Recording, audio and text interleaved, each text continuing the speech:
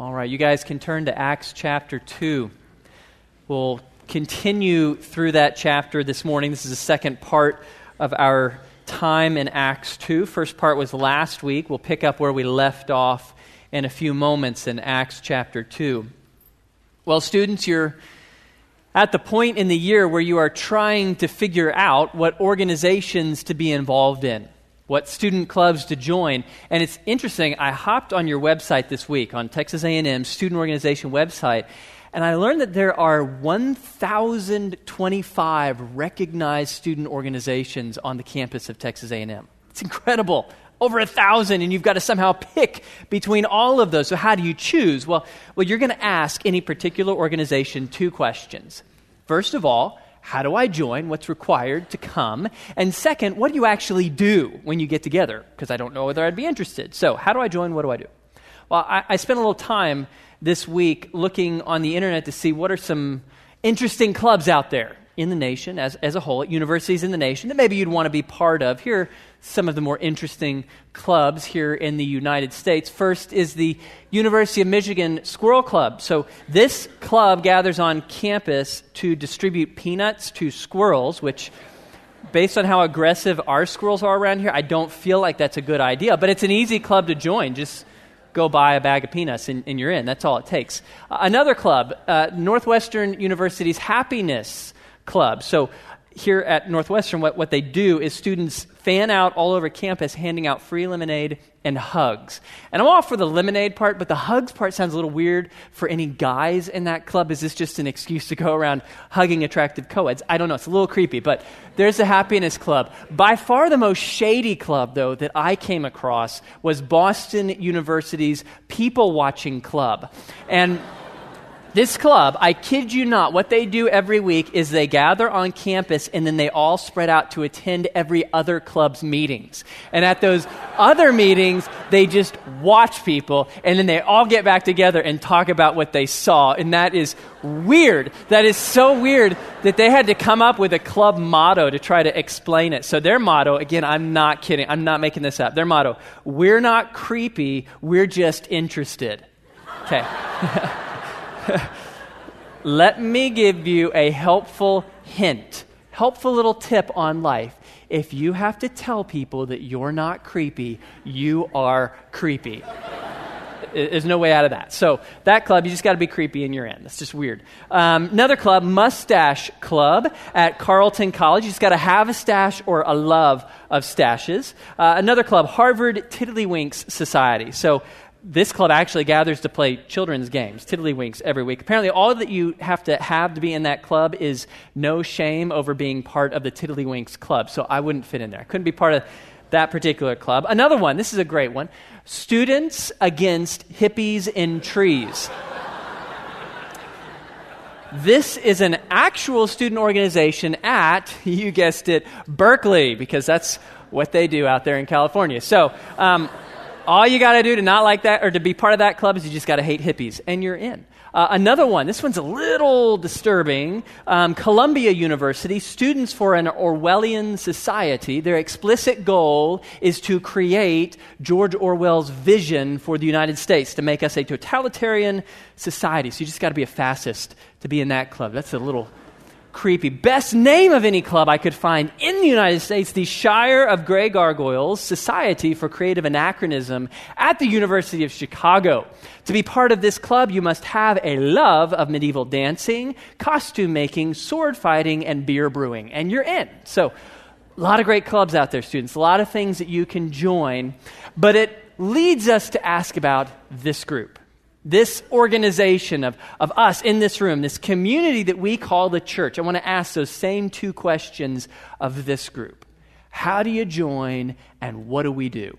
How do you join and what do we do? How do you become part of this thing we call the church? And when you're part of it, what is it that we actually gather together to do? And so we're going to walk through both of those by looking at the remainder of Acts chapter 2. Peter and Luke are going to answer those questions for us, beginning with the question, how do you join the church? How do you become part of this organization, this body, this community of people? So Let's jump in. Let's answer that question. If you'll look with me, we're going to pick up where we left off last week by rereading verse 36. So look at verse 36. Peter has just been speaking about Jesus. He's speaking to a crowd of thousands of people, and he gets to the climax, the end of his speech here in verse 36. He says, "Therefore, let all the house of Israel know for certain that God has made him both Lord and Christ, this Jesus whom you crucified." Okay, so Peter has walked this audience of thousands of Jews through basic truths about Jesus that we call the gospel, good news about who Jesus is and what he did. We talked about that last week. The gospel is very simple, 4 points. Jesus lived, he died for sins, he rose from the dead, he now rules from heaven. Okay, so 4 truths about Jesus. Now, we call that the good news, but to Peter's audience, that was bad news. Very bad news. Why? Because 50 days ago, they crucified that guy. This is the same crowd of people who 50 days earlier had shouted to Pilate, "Crucify him." All of a sudden, Peter's telling them, you crucified your Messiah, who is now king of heaven and earth. It's very bad. And so they are very torn up inside. You see that in verse 37. Now, when they heard this, they were pierced to the heart and said to Peter and the rest of the apostles, "Brethren, what shall we do?" Pierced to the heart, that's a phrase that talks about intense emotional distress. They get a pain down in their gut because they suddenly realize they have done something very, very bad. They're torn up. Every one of them is wounded inside because they realize that they participated in the crucifixion of their Savior. And so this is what we would call conviction. They're suddenly convicted because they know they've done something very bad that merits God's punishment. They should be punished for what they've done. And so they ask a very reasonable question. What shall we do? What do we do about this bad thing that we've done? It's a very reasonable question. It's the same question that you hear little kids say to a parent when they've disobeyed for a long time. My kids, if they've disobeyed throughout the day, and I've warned them, but they keep disobeying, then finally I will say, "Stop. Let's go to your room. It's time for us to talk." They know what that means, kind of a code word. They know they're really in trouble now. And so their eyes get big and they take in a breath and then they ask me, "Dad, please, is there anything I can do so we don't have to go to my room?" They're desperate. They're afraid because they know now they're really in trouble and there's consequences that are about to happen. That's exactly what you have in this verse. It's a question that rings with desperation. They realize suddenly that they've done something horrible. They crucified their Messiah and now they are worthy of the punishment of God. And so they plead with Peter, "Please, what can we do?" And so how does Peter answer them? What is Peter's reply? Well, let's look at verse 38. Is there any way to escape the punishment that they deserve? Look at verse 38. Peter says, "Repent and each of you be baptized in the name of Jesus Christ for the forgiveness of your sins, and you will receive the gift of the Holy Spirit." Now, Peter doesn't say what we thought he would say. He tells us 2 things that they need to do, and neither of them is what we usually assume. How do you get forgiveness for sin? How do you get right with God? Well, we tell everyone, you got to believe. You got to believe in Jesus. That's what I say every Sunday. That's what they're telling our kids right now back there in Sunday school. To be saved from sin, you must believe in Jesus. That's John 3:16. "For God so loved the world that he sent his only begotten Son, so that whosoever believes in him will not perish but have eternal life." So why doesn't Peter say believe? That's what we're always saying. Well, the reason that Peter doesn't say believe is because belief has already begun. Belief already began back in verse 37. They are already midway through the first step. They've already believed the facts about Jesus. How do you know that? Because they're afraid of him. They believe that Jesus really lived, he really died for sins, he really rose from the dead, he now really rules from heaven, and since they're the ones who crucified him, they are rightly terrified. So belief in the facts about Jesus has already begun. But now that belief must be completed. It's not enough to just know the facts about Jesus. There's a second step where you complete that belief. That second step is what Peter calls repentance. Step number 2, they must repent. Now this one is tough. Repentance is a difficult word. A common question that I'll get from people is, do I have to repent to be saved? Does a person have to repent to go to heaven, to be saved? And that's a great question. The answer to that question is, well, it depends on how you define your terms. That's a rule for you when you're studying your Bible, when you're trying to understand how your Bible works. Rule number 1, you must define your words carefully. If you want to understand God's Word, you got to do a little homework. You got to study your words so you understand what they mean. So let's talk about what this word repent means. It's actually a really simple word. In both Greek and Hebrew, all repent means is to turn. So you're going this way, now you turn around, and you go that way. That's repent in both Hebrew and Greek. But when it's used in the Bible of people, the sense of it, the idea that you get, is that you were going towards something bad. Now you need to turn around and head towards something good in order to escape God's punishment. That's what it means in the Bible. Turn from something bad to something good to escape God's punishment. But the word is used very broadly in the Bible. I'll give you some examples, lots of different ways that this word repent is used. In Matthew chapter 3, beginning of the gospel, a guy named John the Baptist shows up and he begins to preach to the nation of the Jews, Israel. And he tells them that they need to turn away from their rejection of the Mosaic law. That's all that law, that legal stuff at the beginning of your Old Testament. They were not obeying it, and that was a problem because that was the constitution of their nation. They needed to turn from disobedience and obey the Mosaic law because their king was about to show up. Jesus was about to come. So there's repentance for a nation, obeying the law. Later, Acts chapter 17, Paul is in the city of Athens. He is speaking to people who trusted in idols. They trusted in false gods to save them. And so Paul tells them, repent. He's not talking about the Jewish law. He's telling them you need to turn away from trusting in idols to save you and trust the one true God to save you. So that's repentance in that passage. Later in the New Testament, Revelation 3, Jesus is going to show up and he's going to talk to a whole church, a church in the city of Laodicea. And he's going to tell that whole church of believers who've trusted in Jesus that they need to stop giving into pride and worldliness because they had drifted over the years and become prideful and worldly. They need to leave that behind and return to Jesus in dependence. Okay, so when you look at this word repent in the Bible, it's super broad.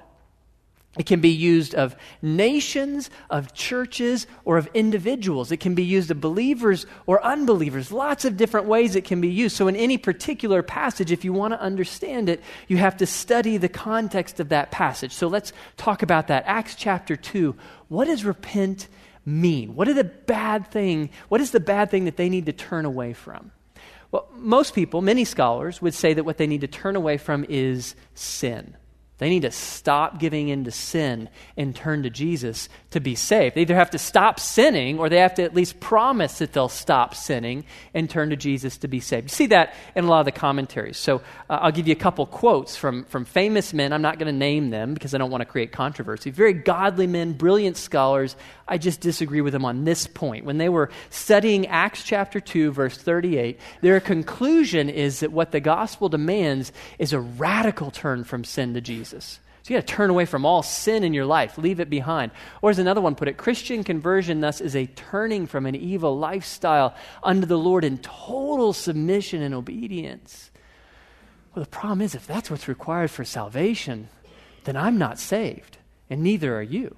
Because we keep sinning. I sinned today already. I have failed to give total submission and total obedience to Jesus every day of my life. What these authors failed to recognize is that this kind of repentance, this is what we're going to have to do every day for the rest of our lives. We keep sinning, so we're going to have to keep repenting from that sin, turning away from it back to Jesus, turning away from it back to Jesus every single day, multiple times a day throughout the rest of our lives. That kind of repentance is not how you get saved. It's not how you stay saved. It is just daily life for followers of Jesus. So Peter wasn't talking about turning from sin. And you know that because when we read Acts chapter 2 last week, you may have noticed Peter never called them out for sin in general. He never called them out for immorality. He didn't call them out for sleeping around or getting drunk or being selfish or prideful or lazy or any of those things. He did not call out sin in general. He's not telling them to turn away from sin in general, like immorality. In fact, Peter only nails them on one thing. There's one sin they've committed that they need to fix to be saved. What was that? They rejected their Messiah. They rejected Jesus. That is the one big thing that they have done wrong. And that's what repentance means in Acts chapter 2. They must turn away from their rejection of Jesus to instead accept Jesus as their Savior. So if you ask me, is repentance required for salvation? I will say yes, if you mean that.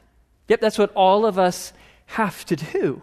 We have to turn away from our rejection of Jesus. People reject Jesus for any number of reasons. Maybe they don't believe in him. Maybe they don't think they need him. That's what the Jews in Acts chapter 2 thought. They thought they didn't need a Savior, and so when a guy shows up to be their Savior, they kill him. Because, hey, we're righteous enough. We've got enough morality in our lives. We've earned heaven. We are worthy of it. They have to turn away from that rejection and instead humble themselves. In humility, come to Jesus and say, please, Jesus, I need you. Save me. That's repentance. You let go of your self-righteousness, of your works, and instead you turn to Jesus in trust. And so when I'm taking someone through the gospel, I will go through these two steps: believe the facts about Jesus and repent. I begin with the facts about Jesus. I tell people the story of the good news of who Jesus is and what he did. But I don't stop there, because it's not enough to just know the facts. The gospel is not a history lesson about some dude that lived 2,000 years ago. It's not enough to just know the facts. You got to act on them. That's where repentance comes in. Now, I don't use the word repent because it's easy to misunderstand. What I do is I just tell people, now that you've heard the good news about Jesus, here's what I want you to do. I want you to say to God, God, I admit that I am a sinner who needs to be saved. And so please save me through the death and resurrection of Jesus Christ. That's repentance. You're humbling yourself. You're saying, I let go of all of my self-righteousness. I let go of all of my worthiness. I let go of all of my good deeds that I thought were earning your favor, God. I let go of all of that, and I come to Jesus in humility and embrace him. I accept his gift of salvation that he's earned for me. That's repentance. So to be saved, you must believe the facts about Jesus, and then you must repent. You must humble yourself before him and plead, Jesus, save me. Okay, so how do you know if you've done that? Maybe you've been hearing about Jesus your whole life. You've known the facts about Jesus forever, but have you repented? Really easy to find out. Here's what I want you to ask yourself in your mind right now, just to yourself. Ask yourself if on the way home this afternoon, you get in an accident and die, and suddenly you are standing before God in heaven, and he asks you, why should I let you in? What will you say? If your answer includes anything good about yourself, your good deeds, that you're a nice person, that you've given to charity, that you came to church on Sunday morning. If it's anything about you, then you haven't yet repented. Because you're clinging to your worthiness, to your good works, to all that you've done to get you in. You've got to let go of that. You've got to admit, God, I'm a sinner. I don't deserve it. I haven't earned it. And instead turn to God and say, please, in the name of Jesus, save me. Please give me that gift of eternal life that Jesus earned for me by dying for me and rising from the dead. That's repentance. Okay, so to be saved, you must believe and repent. You must believe the facts about Jesus and turn to Jesus and ask for salvation. Okay, but Peter doesn't end there. He adds a third step, you may have noticed. What's that third step? Baptism. So we have another controversy to talk about, difficult word. He says, be baptized. What do we do with that? That's another common question that I get. Does a person have to be baptized to be saved? Is baptism required for salvation? Sure seems so based on this verse. This verse says you got to be baptized for the forgiveness of sins. So lots of Christian denominations hold that water baptism is required for salvation based on this verse alone. So what do we do with this? Well, to understand what Peter is talking about with baptism, I have rule number 2 for you. So you want to understand your Bible. Rule number 1 is what? Define your words carefully. Rule number 2, if you want to understand your Bible, do not force it to answer questions it wasn't meant to answer. When you're studying a passage, don't force questions on it that were foreign to it, that aren't why the author wrote that question. So here's the key. If you want to understand baptism in Acts chapter 2, what you need to understand is that no one in Peter's day was asking the question at the top of the screen. No one asked that question. There's no record of anyone in the first century of the church asking that question.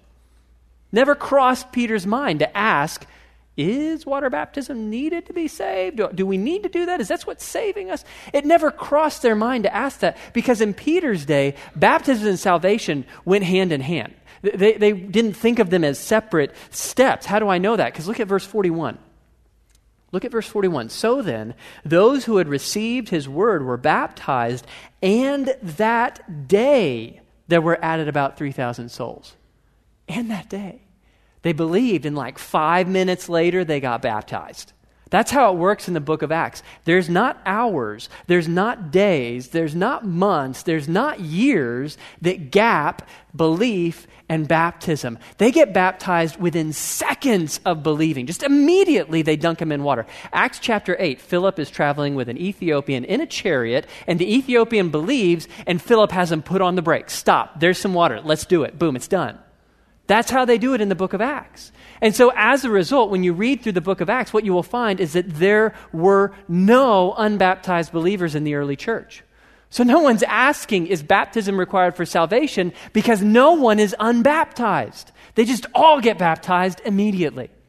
And so because of that, because there were no unbaptized believers, and because there was no controversy over baptism, Peter could talk about salvation by pointing at its symbol, at baptism. So baptism is the visible public symbol of salvation. He could point to the symbol to refer to the reality of salvation. It's just like today when we talk about wedding rings. When you saw me up here on the stage today, how do you know I'm married? Well, some of you know Julie, but some of you don't. Some of you are just visiting. How do you know I'm married? What's that on my hand? Now, in reality, maybe I'm not married and I just wanted to go buy a ring and put it on my hand because I'm weird. Maybe. You don't know. This isn't proof that I'm married. This is just a band. It's meaningless in and of itself. But you know that in our culture, the symbol, the ring, is so closely associated with marriage, the reality, that you see the ring and you know I'm married. But if I lose the ring, do I lose my marriage? No. My marriage is based on my vows, my commitment, not the ring. So a few months ago, some of you know Jimmy Fallon, host of The Tonight Show. He fell in his kitchen and tried to catch himself on the granite counter with his ring hand, and the ring caught and it tore his finger. And when I say it tore his finger, it tore all the ligaments and veins inside. It's called ring occlusion. He had to go to the hospital, go straight into intensive surgery. They took veins out of his foot to graft them into his finger so he wouldn't lose it. He was in intensive care for 10 days. So I heard that, and I'll admit I flipped out a little. I was a little freaked out by that. I don't like hospitals. So I thought, well, surely this isn't a very common thing. So I go onto the internet and I search ring occlusion, and that was a mistake. Don't do that. Oh, the pictures I'll never get those out of my mind. And so it turns out it's not a 1 in a million thing. It's actually relatively common, especially for guys like me who like working on things like cars. They get a ring caught in a fan belt and the finger's gone. And so I freaked out and I took my ring off and put it in the drawer. I was done wearing a ring. So that's it. I told Julie, I still love you. We're still married, but I can't go there. So let's figure something out. So she gave me a couple options. A tattoo, which tattoos are great, but I'm scared of needles, so that wasn't an option. Or there's this thing, which is a silicone wedding ring. And so it's this little safety ring. If it gets caught in a fan belt, just rips off, nothing happens to my finger. So I love it. I wear a ring now. I always wear this little silicone ring. But there was about 2 weeks between when I freaked out and when my ring arrived in the mail. And during those 2 weeks, I didn't wear a ring. And so during those 2 weeks, was I not married? No, because marriage isn't about the ring. It's about the vows that you made. The ring is just the public symbol, the visible symbol of your marriage.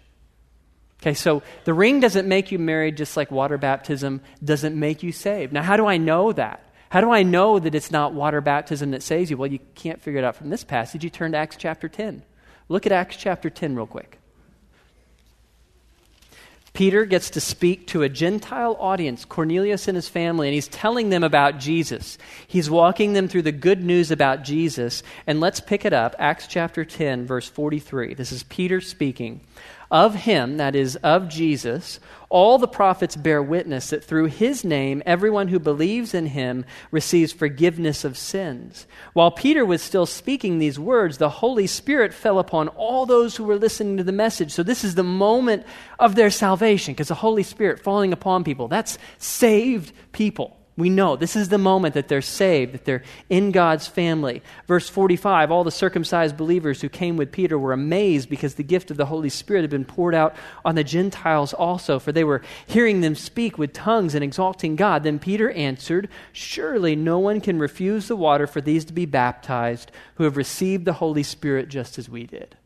Okay, so if you want to press your question, can you be saved without baptism? Acts chapter 10, yes you can, because they're already saved before Peter brings the water. We know because the Holy Spirit is in them, on them, visibly. Okay, so is baptism required for salvation? No, it's not. It's just like a ring to a wedding. This is not what saves you. It's not required for being married. But even though baptism isn't required for salvation, we should ask ourselves, why would we go without it? I want you to picture a groom up here on the stage during a wedding ceremony, and he and his new wife have just exchanged their vows, and now it's that ring exchange time. So they're going to each put a ring on the other's finger, and he puts the ring on her finger, and then she's going to put the ring on his finger, and suddenly he says, whoa, whoa, whoa. I'm glad that I married you. I'm really glad to be married to you now, but I'm not so happy about telling anyone else I married you. I don't really want to wear a ring yet because I don't want people to know that I'm committed to you. So we're just going to hold off on that, okay? So that would be a really jerky thing to do, but that's basically what an unbaptized believer is doing. You've come to believe in Jesus, commit your life to Jesus, and now that Jesus wants you to be baptized, you say, well, hold on, not ready to go there yet. I don't want anybody else to know. I don't want anybody else to see my commitment to you. Okay, so water baptism, even though it's not what saves you, it's incredibly important. It's just like wearing a ring for a married man. It shows the world, hey, I'm taken. I'm committed myself to my wife. I've committed myself to Jesus.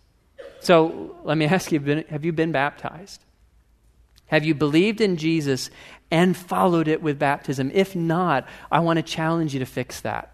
Now, there's a lot of reasons why people don't get baptized. Most common is they're intimidated to get up on the stage. There's a big room, lots of people. Good news, you don't have to do it here. The early church was maybe 20 to 50 people gathering in someone's house. So let's do it that way for you. If you're intimidated to be up here in front of the whole church, let's get you together with your small group or your home group, people who know you well, a smaller gathering, and we'll baptize you there. Okay, so don't be intimidated about it. Second reason a lot of people don't get baptized as a believer is because they were baptized as a baby and they don't want to disrespect their parents. And so let me challenge you, if that's the case, how I think of it is you need to be baptized now that you're a believer so you can complete what your parents started.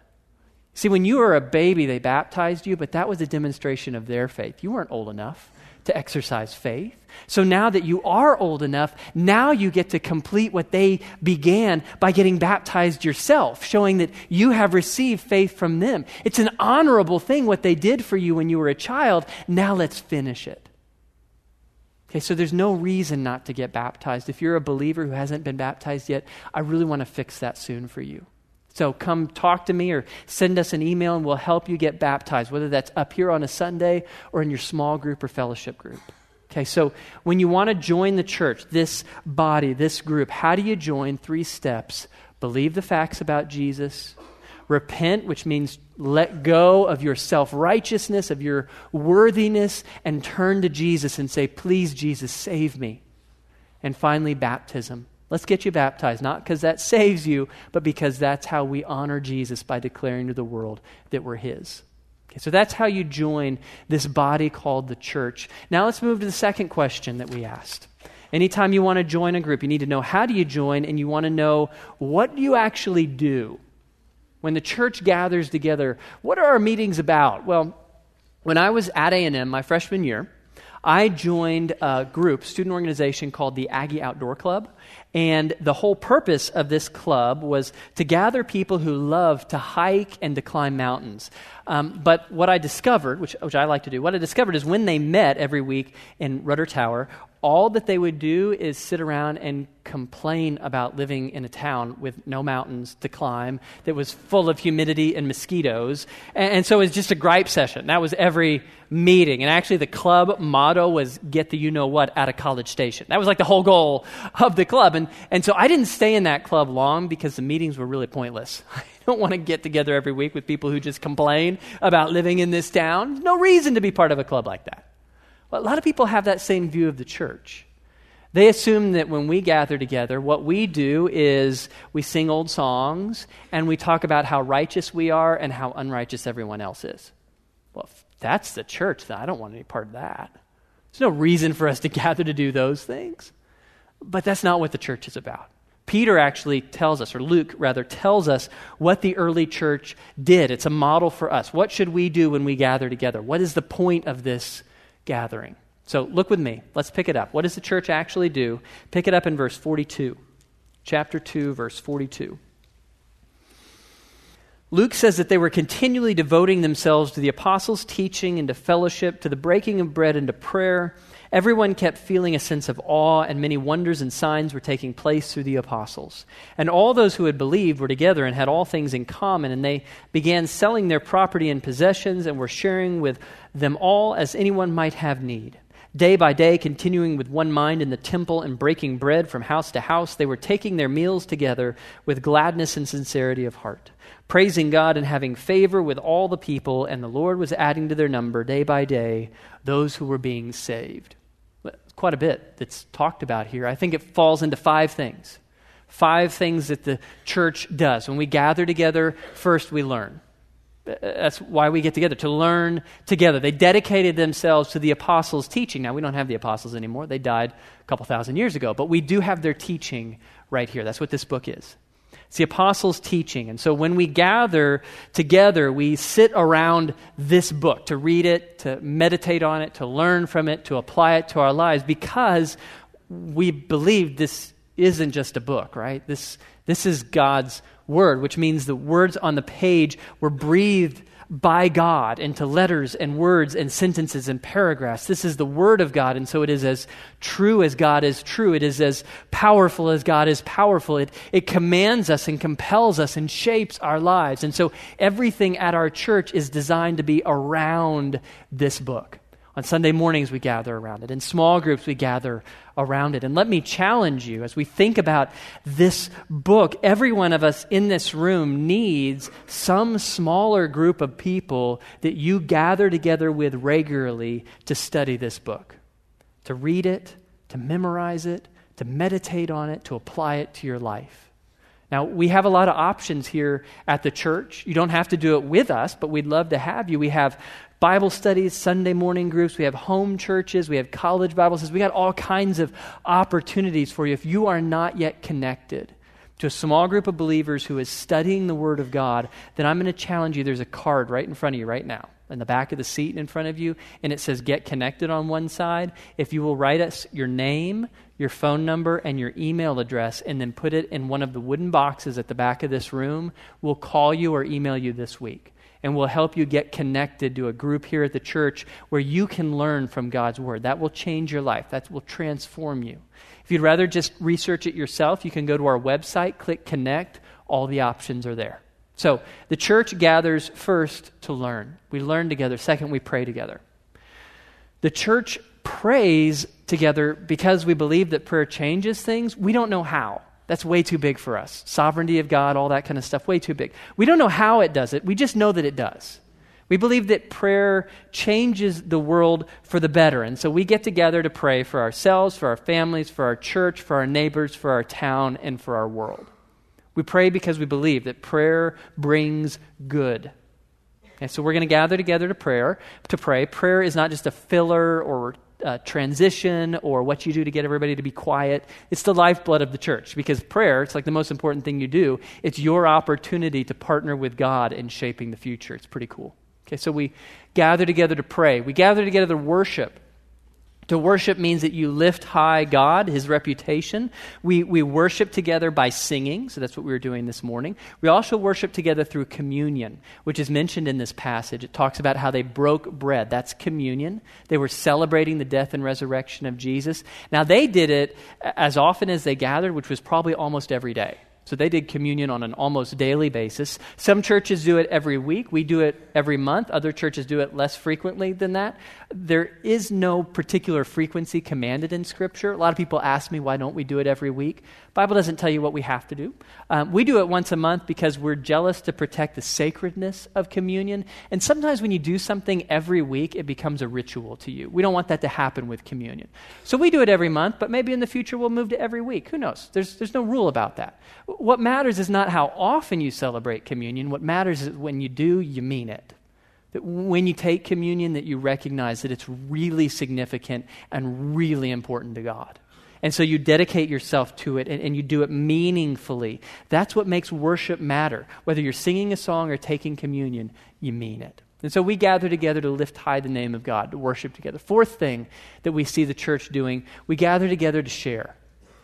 As members of the church, we share our possessions and our money with one another to take care of those in need. So you see that quite radically in Acts chapter 2. Did you notice what they did? They went out and sold all they had. Their land, their houses, their possessions. They sold it, so they liquidate it to cash, and then they bring the cash to the church to distribute to those in need. That's a radical step. Why did they do that? Well, the reason that they did that, context matters here. Right before this passage, like 10 verses ago, the church numbered 120 people. Now the church numbers 3,120 people. And most of those 3,000 new converts were not from Jerusalem. Remember, they're Jews who came from other cities all over the world to celebrate Pentecost, but now the Pentecost feast was over. They needed to go home. Their money's done. They don't have any more money for hotels or food, but they can't go home yet because there's no churches in their homes. And they don't yet know much about Jesus. They've had one little speech. They don't know much. And so they need to stay in Jerusalem for at least a few weeks, if not a few months, to learn from the apostles before they go home, because they don't have Bibles yet. They don't have anything. And so for them to stay in a town that's not their own, that is going to take some money. 3,000 people, you got to shelter them and feed them for months, and you got a church that was just 120 people. It's going to take a lot of resources, so the church did an incredibly radical thing. They went and sold all they had to house and feed the 3,000 new converts. So, is God calling you to go sell all you have? Maybe. He called them to do that. He calls people to do that from time to time. I don't know. What I do know is that God is calling every single one of us as members of this community to share our possessions and our wealth with people in need. We should be giving sacrificially. And that starts with people who are near you. You always begin with your neighbor, right? The words of Jesus. So a coworker or a neighbor, literally neighbor, or a family member or a classmate or someone here at the church who is in need, you sacrifice financially to take care of them, to care for them. But if you have enough to take care of them, plus more left over, or if you don't have anyone nearby who needs your financial help, then God wants you to look further. Look outside of the circle of those close to you to find someone in need that you can care for. And that takes us back to the beginning of the service this morning, when Chris McGuffey talked to us about the refugee crisis in Europe. All of these refugees coming out of Syria and Iraq who are in desperate need. Now, many of you have been following the news, you've seen the images, and you feel completely overwhelmed. It's such a massive problem. You feel anxious about it. You feel just worked up about this massive problem. Others of you feel the opposite. You see the images and you think, man, there's nothing I can do about that, so you're apathetic. I can't solve it, so why try? Well, God is calling us to a middle place. He's calling us to a middle place where we recognize we can't fix that problem. That's way too big for us. Only God can fix something like that. But that doesn't mean we can be apathetic. Even though we can't do everything, we can do something. We can't care for everybody, but we can care for someone. And so I want to invite you, if you are able to give, to send an email. Guff put this address up earlier, global outreach at grace-bible.org. What we're going to do, if you'll email that address, just say, send me info, we're going to send you a list of a number of organizations that we have carefully vetted that are sheltering, feeding, housing, caring for refugees coming out of Syria and Iraq. They'll take care of their physical needs, and then they'll share Jesus with them. Okay, so if you have resources to give, let's do something. Can't do everything, but we can do something. So as members in the church, we share what is ours with those in need. Okay, so just send an email to that address. Finally, the fifth thing that you see the early church doing, when we gather together, we witness. We work together to witness for Jesus to a world who doesn't know him. We talked a couple weeks ago about how actually that's the only one on the list that explains why you're still on earth. The first four of those things, you'll do all those better in heaven. You're going to pray, worship, learn, and share better when you're in heaven. So why did God leave you here? Because you can witness only here. No one to witness to in heaven. They all know him already. But here on earth, there's lots of people who don't know Jesus. And so God has left you here so that you can tell them the good news about Jesus Christ. And so I want to remind you of the challenge that we have in front of us this whole semester, all fall. Every time I'm up here, I'm going to remind you of this. This fall, what we're doing is we're praying for our three. So you're three. Who are your three? There are three people that God has brought into your life who don't yet know Jesus. And I'm challenging you every single week this fall. I want you to pray for those three people by name. I want you to pray that God will open their eyes to the gospel, that he'll remove the blindness from their eyes so they'll see how beautiful and wonderful the gospel is. And then I want you to pray that God will use you to be a witness. So sometime this fall that God will give you courage and opportunity to tell them about Jesus and tell them your story of coming to know him. Okay, so I'm going to close this in prayer, and in the prayer, I'm going to give you a moment of silence to pray for your three, not generically, but pray for three people by name, that God would open their eyes to the truth of the gospel, and that he'd use you to share Jesus with them. Heavenly Father, we thank you for this morning. We thank you that you sent your Son to die for our sins and rise from the dead so that we could have eternal life as a free gift. We humbly acknowledge that we are sinners who cannot save ourselves. We are not worthy of heaven, and so we cling to you. When we stand before you, God, our only answer to the question of why should you let us into heaven is Jesus. That's the only reason. We thank you for the gift of your Son. But Lord, we grieve for this world that doesn't yet know him. We grieve for the people in our lives who don't yet know the love and grace of Jesus Christ. And so right now, Lord, we're going to take a moment and pray for three people by name who we ask you to open their eyes to Jesus and to give us a chance this semester to share Jesus with them.